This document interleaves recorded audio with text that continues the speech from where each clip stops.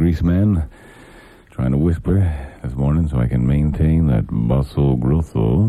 Let me snatch up the telephone. Let the maggots do the talking today. What do you say? Go ahead, you're on the air. I say, Greasy, RJ. Oh, yeah, RJ, my neighbor from the rather exclusive Foxhole Road area.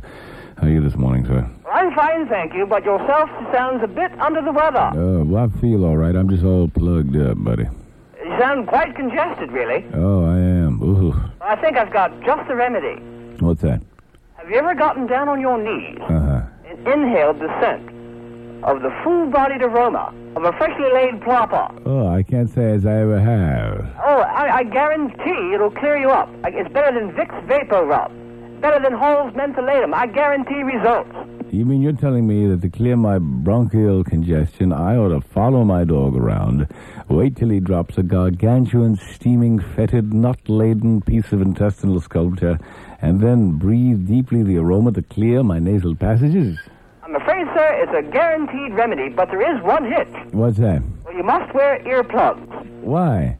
Oh, the buzz of the flies can be deafening. Oh, yeah. Well, why not start the